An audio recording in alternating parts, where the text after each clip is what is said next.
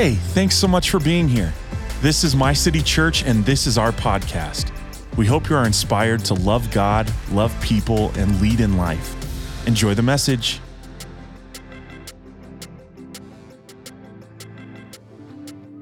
Well, good morning, My City Church. How are you guys doing this morning? Good? Well, it sounds like that's pretty apathetic, but I'll do my best today. Are you guys doing good today? Do you believe God's going to speak to you today?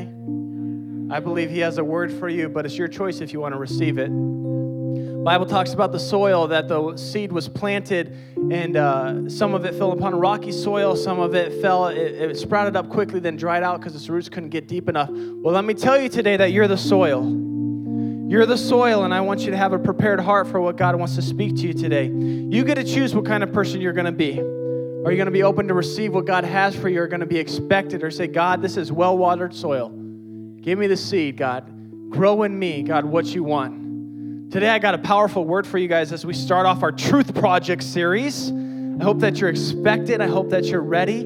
Over the course of the next 6 weeks, we're going to be tackling a lot of stuff. And we're going to begin a journey of what does it mean to actually walk and live in truth. How many know that truth is pretty much relative nowadays, right?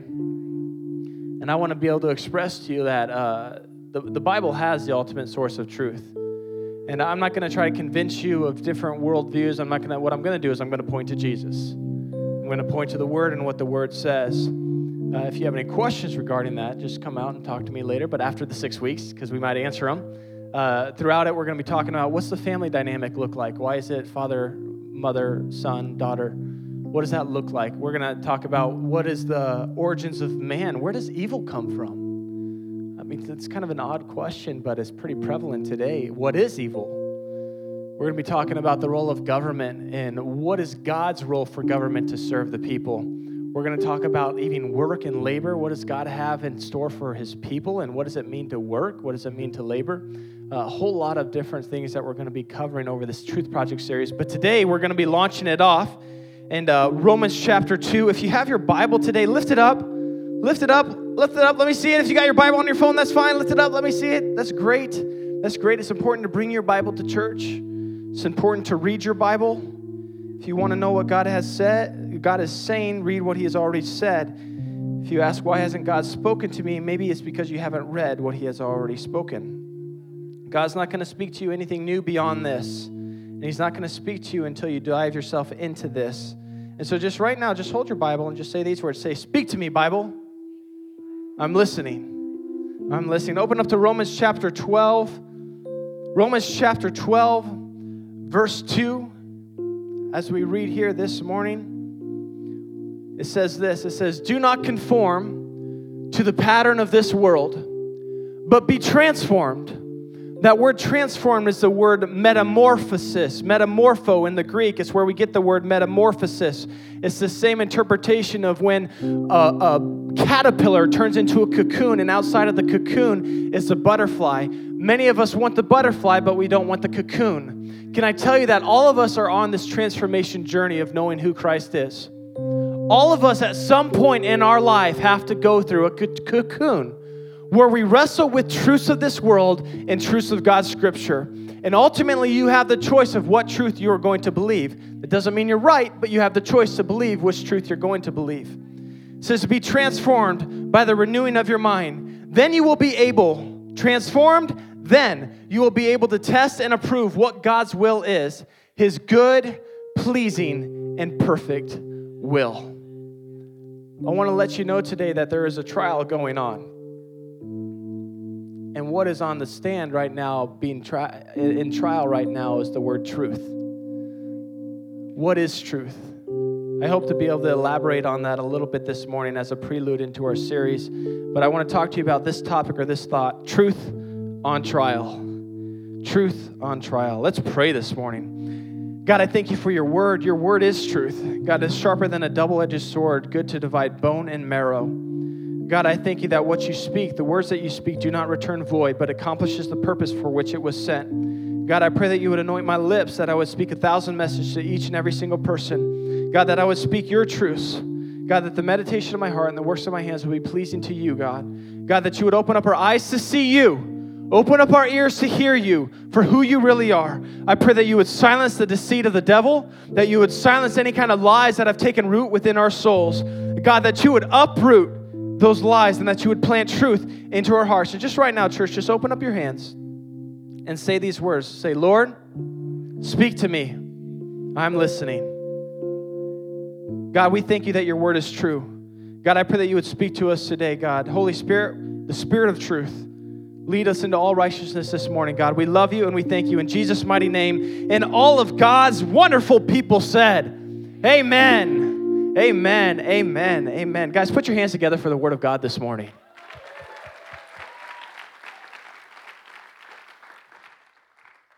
How many of you have ever gotten that letter about jury duty? Anyone? I've gotten it.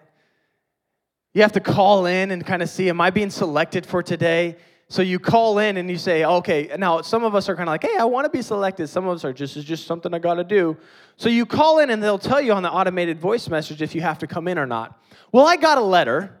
This was the second time I got it, and I was just calling in, doing my thing. Well, it sounded different this time. And they say, juror number 827, you have been requested to attend at, and it gives you the address. And so I was like, hey, I told my wife, hey, I got jury duty tomorrow. Looks like I got to go in. I called my employer, hey, I got to go in to do jury duty tomorrow. So I walk in, and it's this room. It's a courtroom, but it has about 50 people. I feel like I'm on, like, who's the next contestant on The Price is Right? Eli Nelson, come on down. So I feel like I step into this crowd of about 50 people, and I'm like, man, okay, so I get it. Okay, we need to select like 12 people. And do you want to be selected is the question. I didn't want to be selected. And most people there did not either. And what I found was most people were giving excuses and reasons as to why they couldn't be selected. Some were, hey, I'm really busy at work. I can't be selected for this trial. Some were like, hey, I can't be selected because I can't make the commitment because I'm a single parent. I got to be able to take care of my kids. I just can't make it happen. So they were excused. And then the lawyers started asking questions. And what I found was the people that answered the questions, not the people that were quiet, actually got asked to leave and were excused, said, we don't want you to be on the jury. And so I was looking at my opportunity. I said, hey, this is my shot. If I don't want to do this, all I got to do is speak my mouth. So they asked this question. They go, I just got a general question for the potential jurors. Is there honor amongst thieves? And I'm sitting there like, well, no one else is talking. Here's my shot. You got one chance. Do not miss your chance to blow. This opportunity comes once in a lifetime. You better, yes, there is honor amongst thieves. Because there's a certain level of morality that people are ready to put up with. This is okay, but if you take it too far, then it's not okay.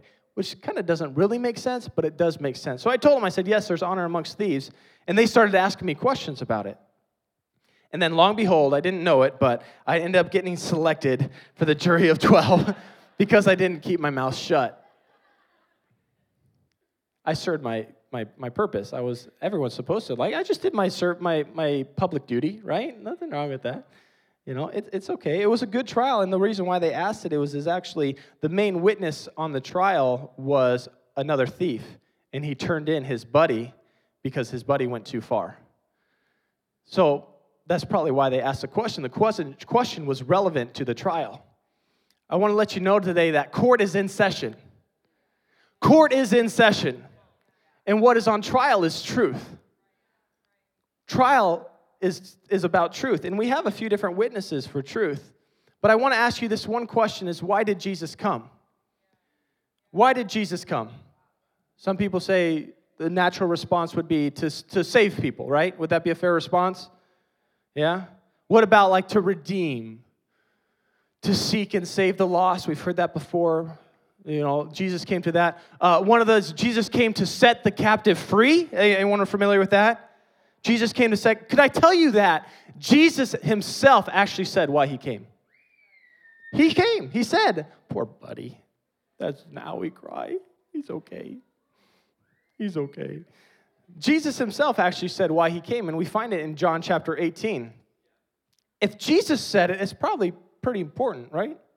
As to why he came. We can speculate and we can give assumptions, but if Jesus said it, it's probably the truth. Pilate then went back inside the palace. So now we have a king on earth talking to the king of the universe. Put that in your pipe and and read about it. Summoned Jesus and asked him, "Are you the king of the Jews?" Now get this. I would underline this if I were you. "Is that your own idea?" Jesus asked. "Or did others talk to you about me?" "Am I a Jew?" Pilate replied. "It was your people and your chief priests who handed you over to me. What is it you have done?" Jesus said, "My kingdom is not of this world. If it were, my servants would fight to prevent my arrest by the Jews. But now my kingdom is from another place." "You are a king then," said Pilate. Jesus answered, "You are right in saying I am a king. In fact, for this reason I was born, and for this I came in the world, to testify to the truth." To testify to the truth. What do you need to testify to? Why do you need to testify? You only need to testify at a trial. Jesus came to testify to the truth. Can I tell you that truth is under attack right now and has been under attack for millennia, for several millennia. Since the beginning of mankind, truth has been under attack. It has been in question, and it has been tried to put into a box that is relegated to a certain person's beliefs and values. But can I tell you, since the creation of man, truth existed. Because before the world was formed, there he was. That word was Jesus. He was the Word and the Word of God. And Jesus came to testify to the truth. But the thing about testifying is that I can lie to you and tell you that is the truth. But until confronted by someone else that has a different belief or a different viewpoint, it is truth. Because Proverbs 18:17 says this, "In a lawsuit, the first to speak seems right until someone comes forward and cross-examines." Because I can try to mislead you a certain direction. I can give you a certain narrative to try to get a certain action. But if I get questioned by someone else, that's when my narrative gets questioned. Jesus came to testify to the truth. That's the main purpose he came for. He did save, yes, that's great. To redeem, yes, that's great. But he said, for this reason and this alone I have come to testify to the truth. In fact, in the book of Matthew alone, over 75 times, Jesus says to me, I tell you the truth. That's what he said. I was getting mixed up with John. John is a little bit different. We're going to go into that a little bit. He says, I tell you the truth. I tell you the truth. I tell you the truth. I tell you the truth, whatever you bind on earth. I tell you the truth. It is hard for a rich man. I tell you the truth. If you have faith and do not doubt. Jesus constantly said, I tell you the truth. I tell you the truth. Because we as human beings are constantly enamored with lies. Jesus came to tell you the truth. John as well, 25 times, Jesus says these words, truly, truly. It's a double emphatic. It says, truly, truly, I say unto them. Truly, truly, I say unto you. Seek me, not because you saw. Truly, truly, I say unto them. Whoever cometh sin. Jesus is testifying to the truth. Jesus is speaking about the truth. Jesus is here. Now, what is truth? Isn't that the greatest question? So Jesus comes to testify to a man, the greatest question of all mankind. You know what Pilate said right after Jesus came? I said to testify to the truth. Pilate said back to Jesus, what is truth? It's a great question. What is truth? But then we read a little bit further on in the book of John. It has several areas of who Jesus was. It says, for the law was given through Moses, grace and truth came through Jesus. John 14:6, I am the way, the truth, and the life. No one comes to the Father except through me. I am the way, the truth, and the life. Now, tell you what, Jesus himself made this proclamation. Now, if you go back into history, you can argue, did Jesus really exist? You will find there's plenty of evidence that he did. There is astronomical amount of evidence that he existed. Now, the question is, if he made that claim, I am the way, the truth, and the life, he was either a lunatic, wrong, a liar, or he was God. Those are the three conclusions you have. You actually really do not have any other ones. And we'll go on a little bit further. We'll talk about some people that tried to disprove who Jesus was. John 17:17 says this, sanctify them by the truth. Here we have sanctification related to truth. So you get saved, and then Jesus wants to sanctify you. Sanctification happens because of truth, and truth sometimes only happens because of confrontation. John 4:24 says, God is spirit, and his worshipers must worship him in spirit and in truth. John 8:32, then you will know the truth, and the truth will set you free. Can I tell you, truth's a little important? Truth's a little important. Now, if I want to try to convince you of something, though, if I want to try to tell you what truth is, I can't come against you and just attack your narrative, your truth. Sometimes the best way to convince you of a truth is to silence the opposition and put into question anything that is counter to my truth. I silence the opposition. The first person to say something is usually right? I did not have sexual relations with that woman. And most people believed him until he wrote a tell-all book a decade later about and gave all details. But it's the first person that, usually the person that has the mic. Hello, I have it right now. But I'd love to have conversations. I love to have conversations with people because this is the most important thing that we'll ever wrestle with is truth. What is truth? But I can do my best to try to convince you, but I'm not here to convince you.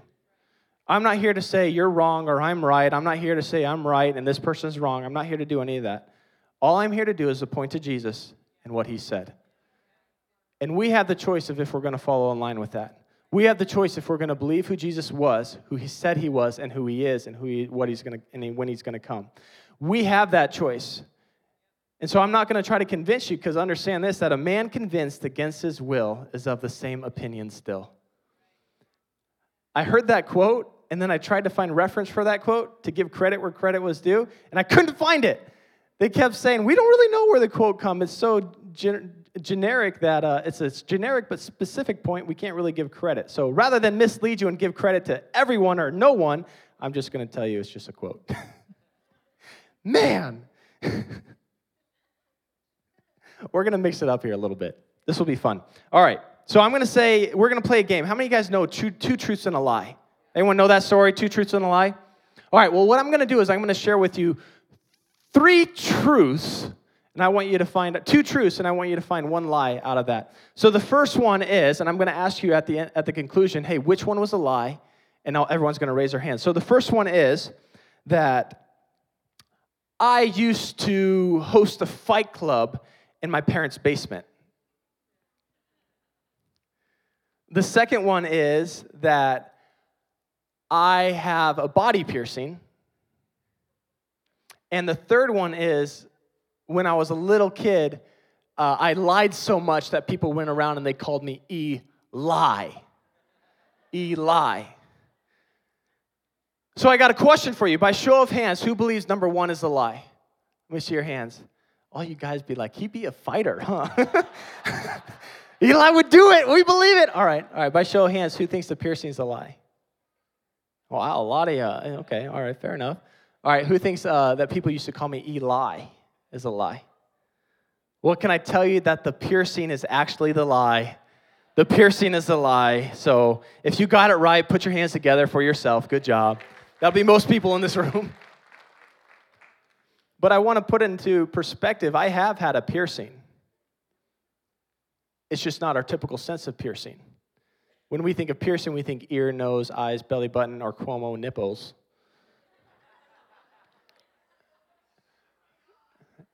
So we think of it that way. But I have had a piercing before. I've had a drill bit go through my finger onto the other side. So technically, that's a piercing, right? But it's all about context. Well, what do you mean by that, Eli? Now, the curious thing that I want to present to you, this is what I boggles my mind, is the moment I said I hadn't been pierced or I hadn't had a piercing, or that was the lie, a lot of us jumped to the conclusion, wow, so how often did Eli lie? And a lot of us thought, so tell me more about this fight club. Because our natural instinct is to seek out truth. We have a natural inclination to seek out truth. That the moment we find something as a lie, we immediately discard it. And we don't even give it any attention. Well, that's a lie. But we're hungry for truth. But what does this mean? When we said, Jesus said these words, he has came to set the captive free. What were they held captive by? Were they in physical chains? No. He came to set them free from lies. Because lies hold people captive. You may not know it, but lies hold you captive. Lies hold me captive. Now, I lie to my kids sometimes.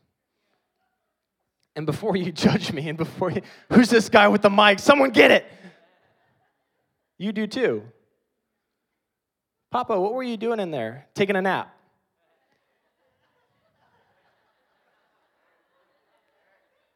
Why was the door locked? For your protection. Your mental protection. It was, a week ago, Eva comes up to my wife, Kelly, and she goes, Mommy, why do you and Papa nap all the time?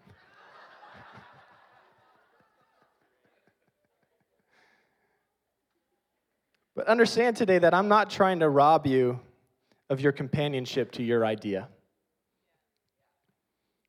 But when we understand that, to question someone else's worldview or to present something contrary to what you have been accustomed to accept as truth, we are naturally inclined to resent any opposition.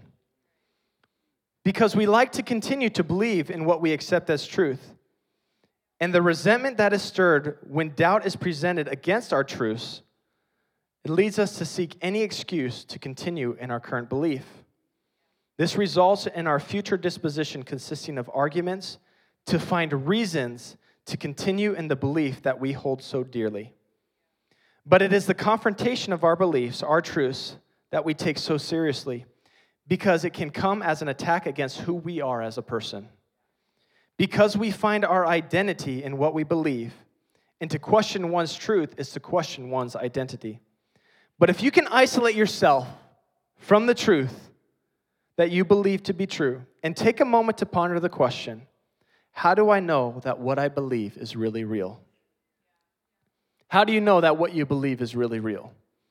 How do you know that you haven't been lied to? How do you know that? Now, yeah, I lie to my kids, but there's different severity of lies. The severity of lie is determined by the weight of the truth it conceals. What is on the other side of that truth? Now, when we're talking about questions presented that talk about against your truth, let's say they come against your truth that you believe God created the heavens and the earth. Let's say they're coming against your truth that you're saying that life, when it's conceived, is formed in the womb. Let's say someone's coming against your truth. Here's some good questions to ask people when they present a potential lie against your truth. And it's these 3 questions. I'd write them down. This is I want to thank Frank Turek actually for giving me these questions. He's an apologist. He's saying sorry all the time.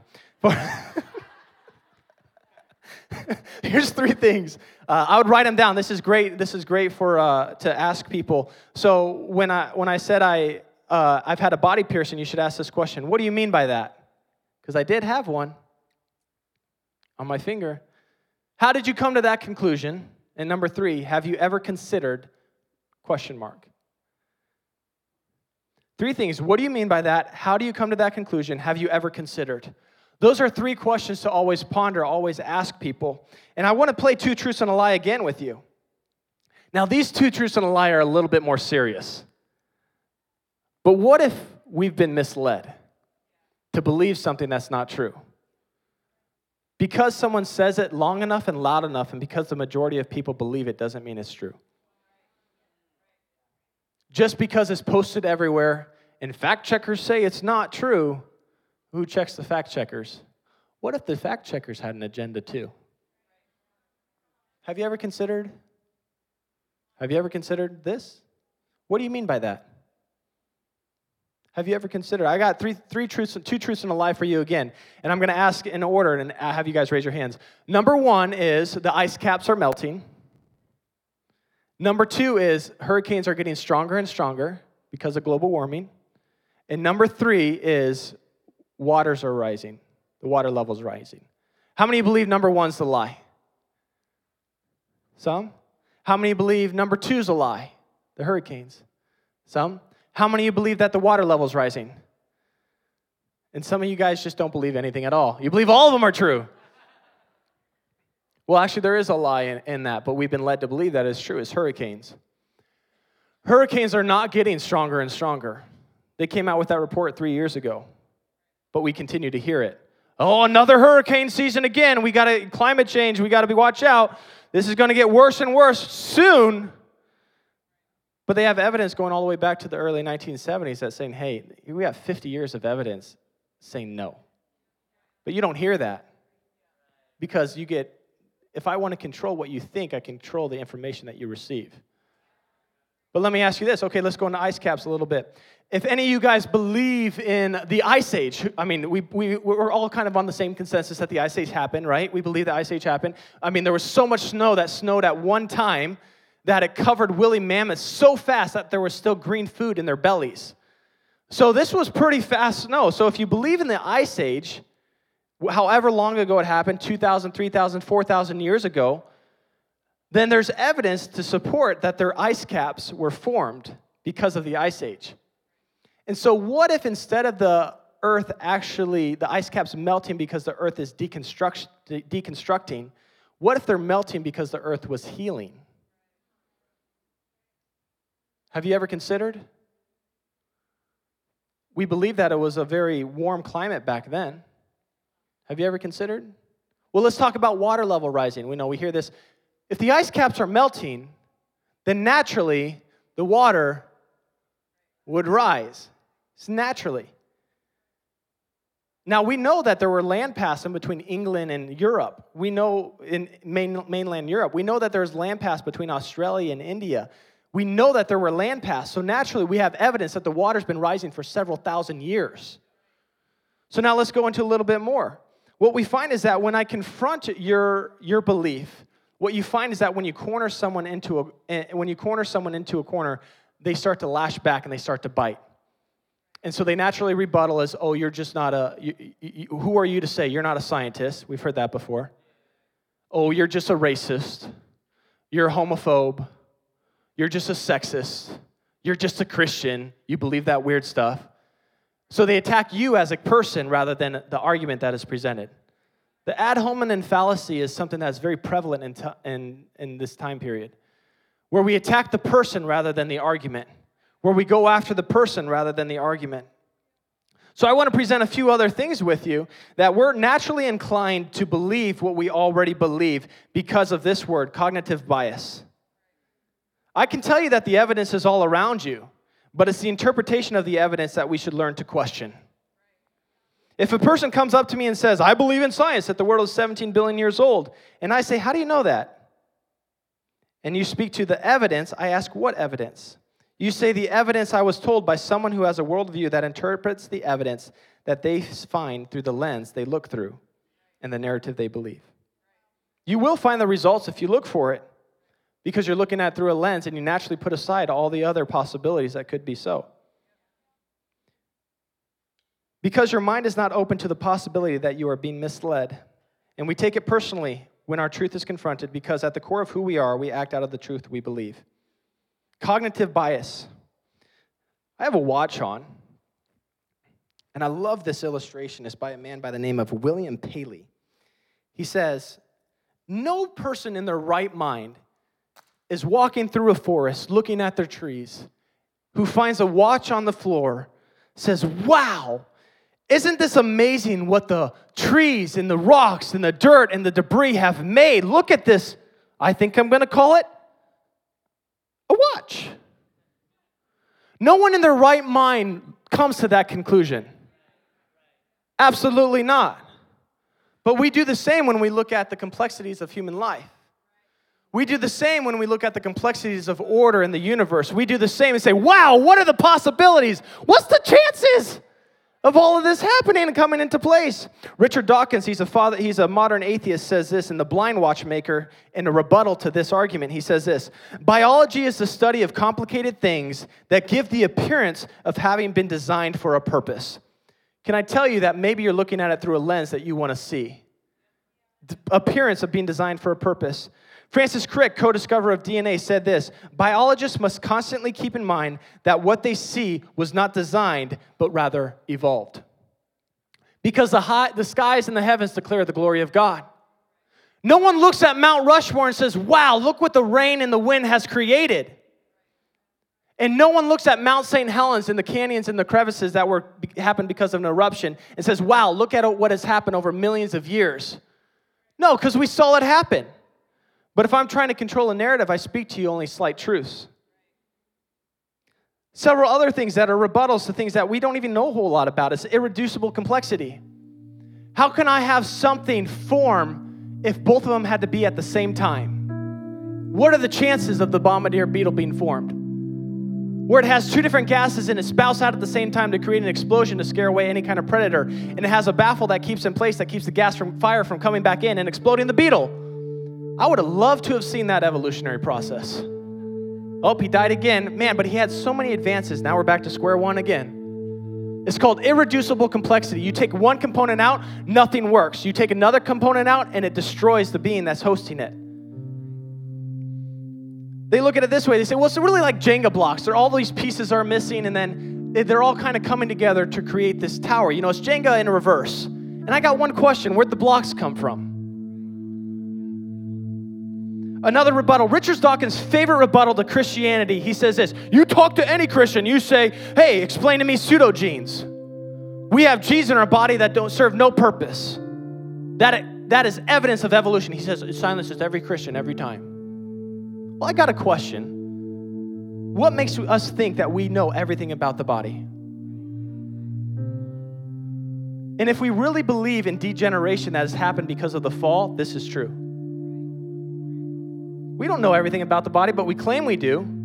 The appendix has been known as a useless organ for decades. But we found out within the last decade that it actually serves as a vital part of hosting healthy digestive bacteria. And it's hosting them. But we've said for decades that, oh, it's useless. It's just part of evolution. We've moved on. So we come at it thinking that we have everything figured out, and we know, and we ignore the Creator because that's what we're looking to do. Why is there order rather than disorder? Why is there morality? Why is it okay not to kill someone? If truth is relative and truth is subjective, then what if Hitler was living his truth? What if Hitler was saying, hey, I'm staying true to who I am. I hate the blacks and I hate the Jews. I'm trying to eradicate all of them. Do you know why Hitler was going against black people and Jews? Do you know why? Because of a simple book written by the man named Charles Darwin, Origin of Species. The preservation of favored races in the struggle for life. Hitler himself believed that certain people were less evolved than others. And to help humanity reach its full potential, they had to euthanize the people that were holding humanity back. And we wonder why we have a race problem. Actually, we don't have a race problem, we have a sin problem. But we wonder why, because everything we're ever taught is that we all evolved from monkeys, that we all came from the zoo, from the goo to the zoo, and on our way to whatever. I go to the zoo a few months ago, and it says, I look at this monkey, and it says, this is the closest relative we have to our past human being. So why is he in a cage? Get my man out of the cage. He's my brother, get him out. But it doesn't make sense. So you're just told to live a certain life that only goes to certain truths that they want to. And so we live all this in the name of science. This is how we base our lives. Don't question science. Can I tell you, the thing that comes against the church is not going to be any kind of other religion.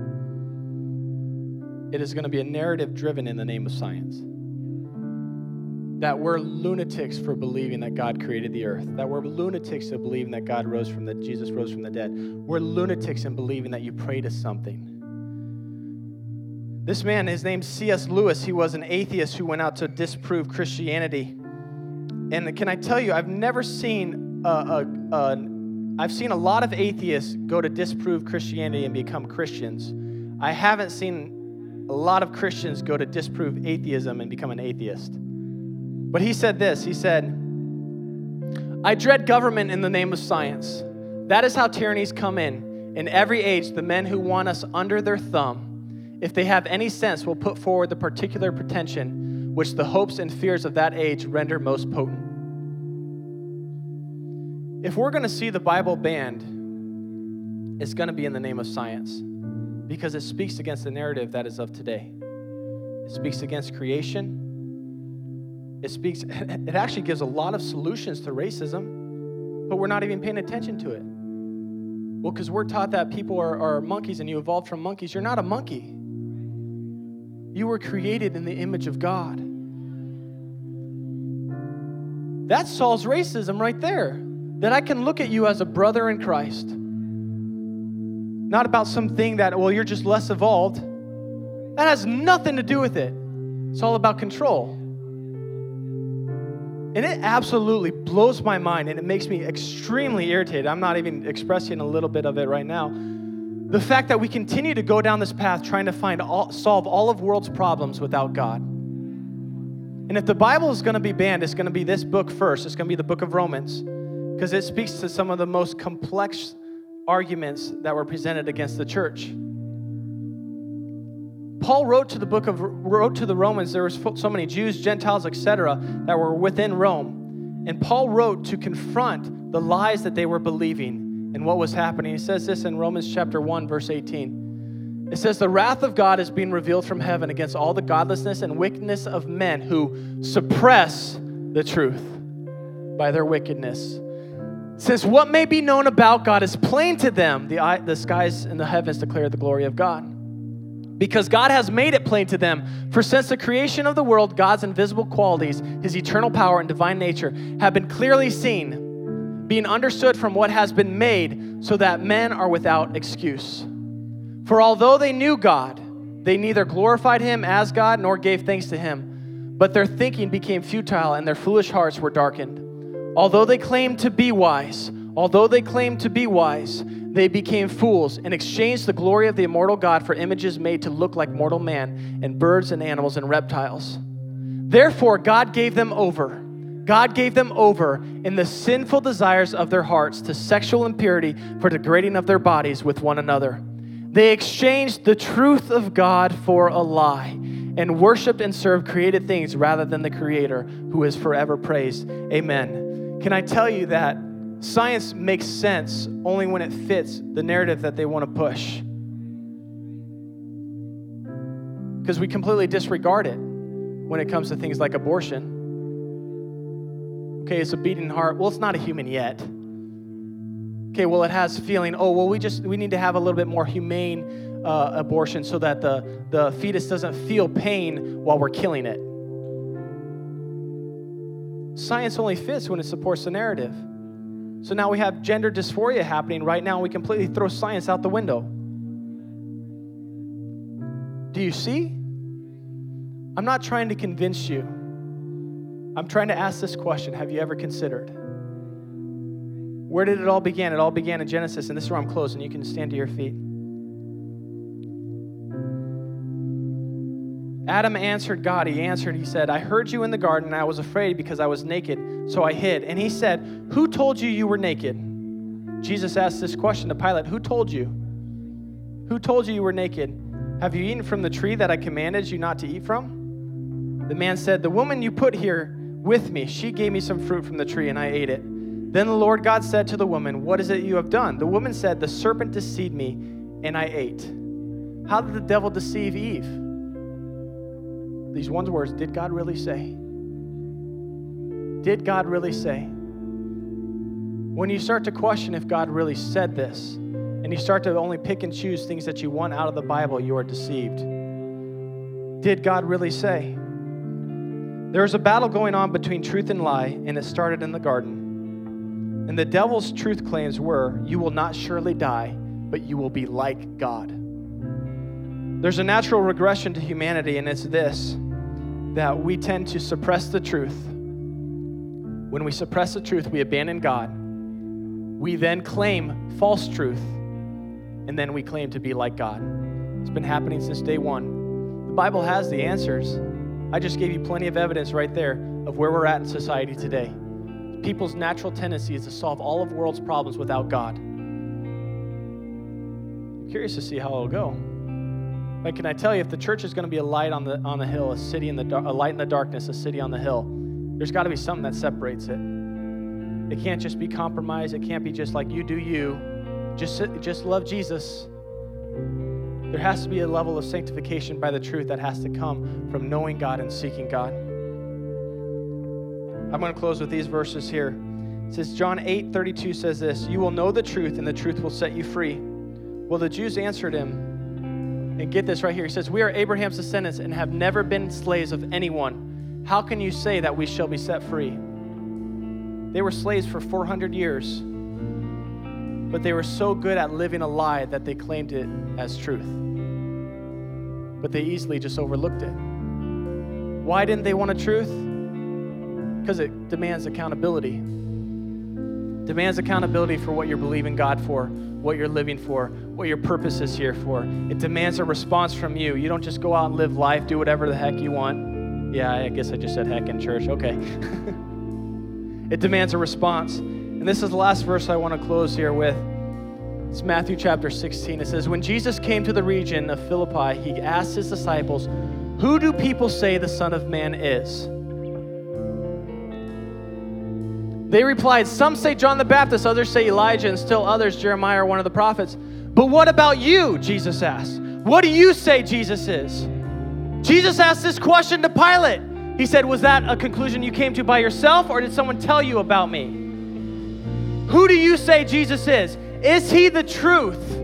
Is he the truth? When you look at God, do you see a representation of what truth is, or do you just try to fit your own narrative? I piece and I take a God what I want to fit what I want to believe, but everything else I'll take from the world.' Can I tell you, the only thing the world is feeding you is lies.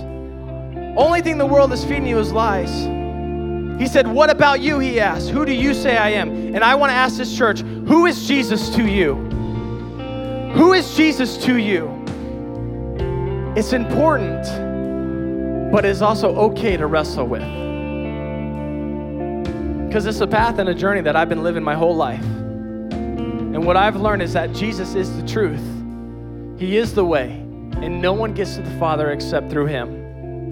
I asked this question at the beginning of the service. I said, Jesus was three things: either a liar, a lunatic, or God. There's proof that he exists. He's either one of those three. And what you make of him will determine your belief system, will determine the truth that you believe. I want to pray for you real quick. I hope this word blessed you this morning. I hope that you receive from God today. It's a little bit different than most services, but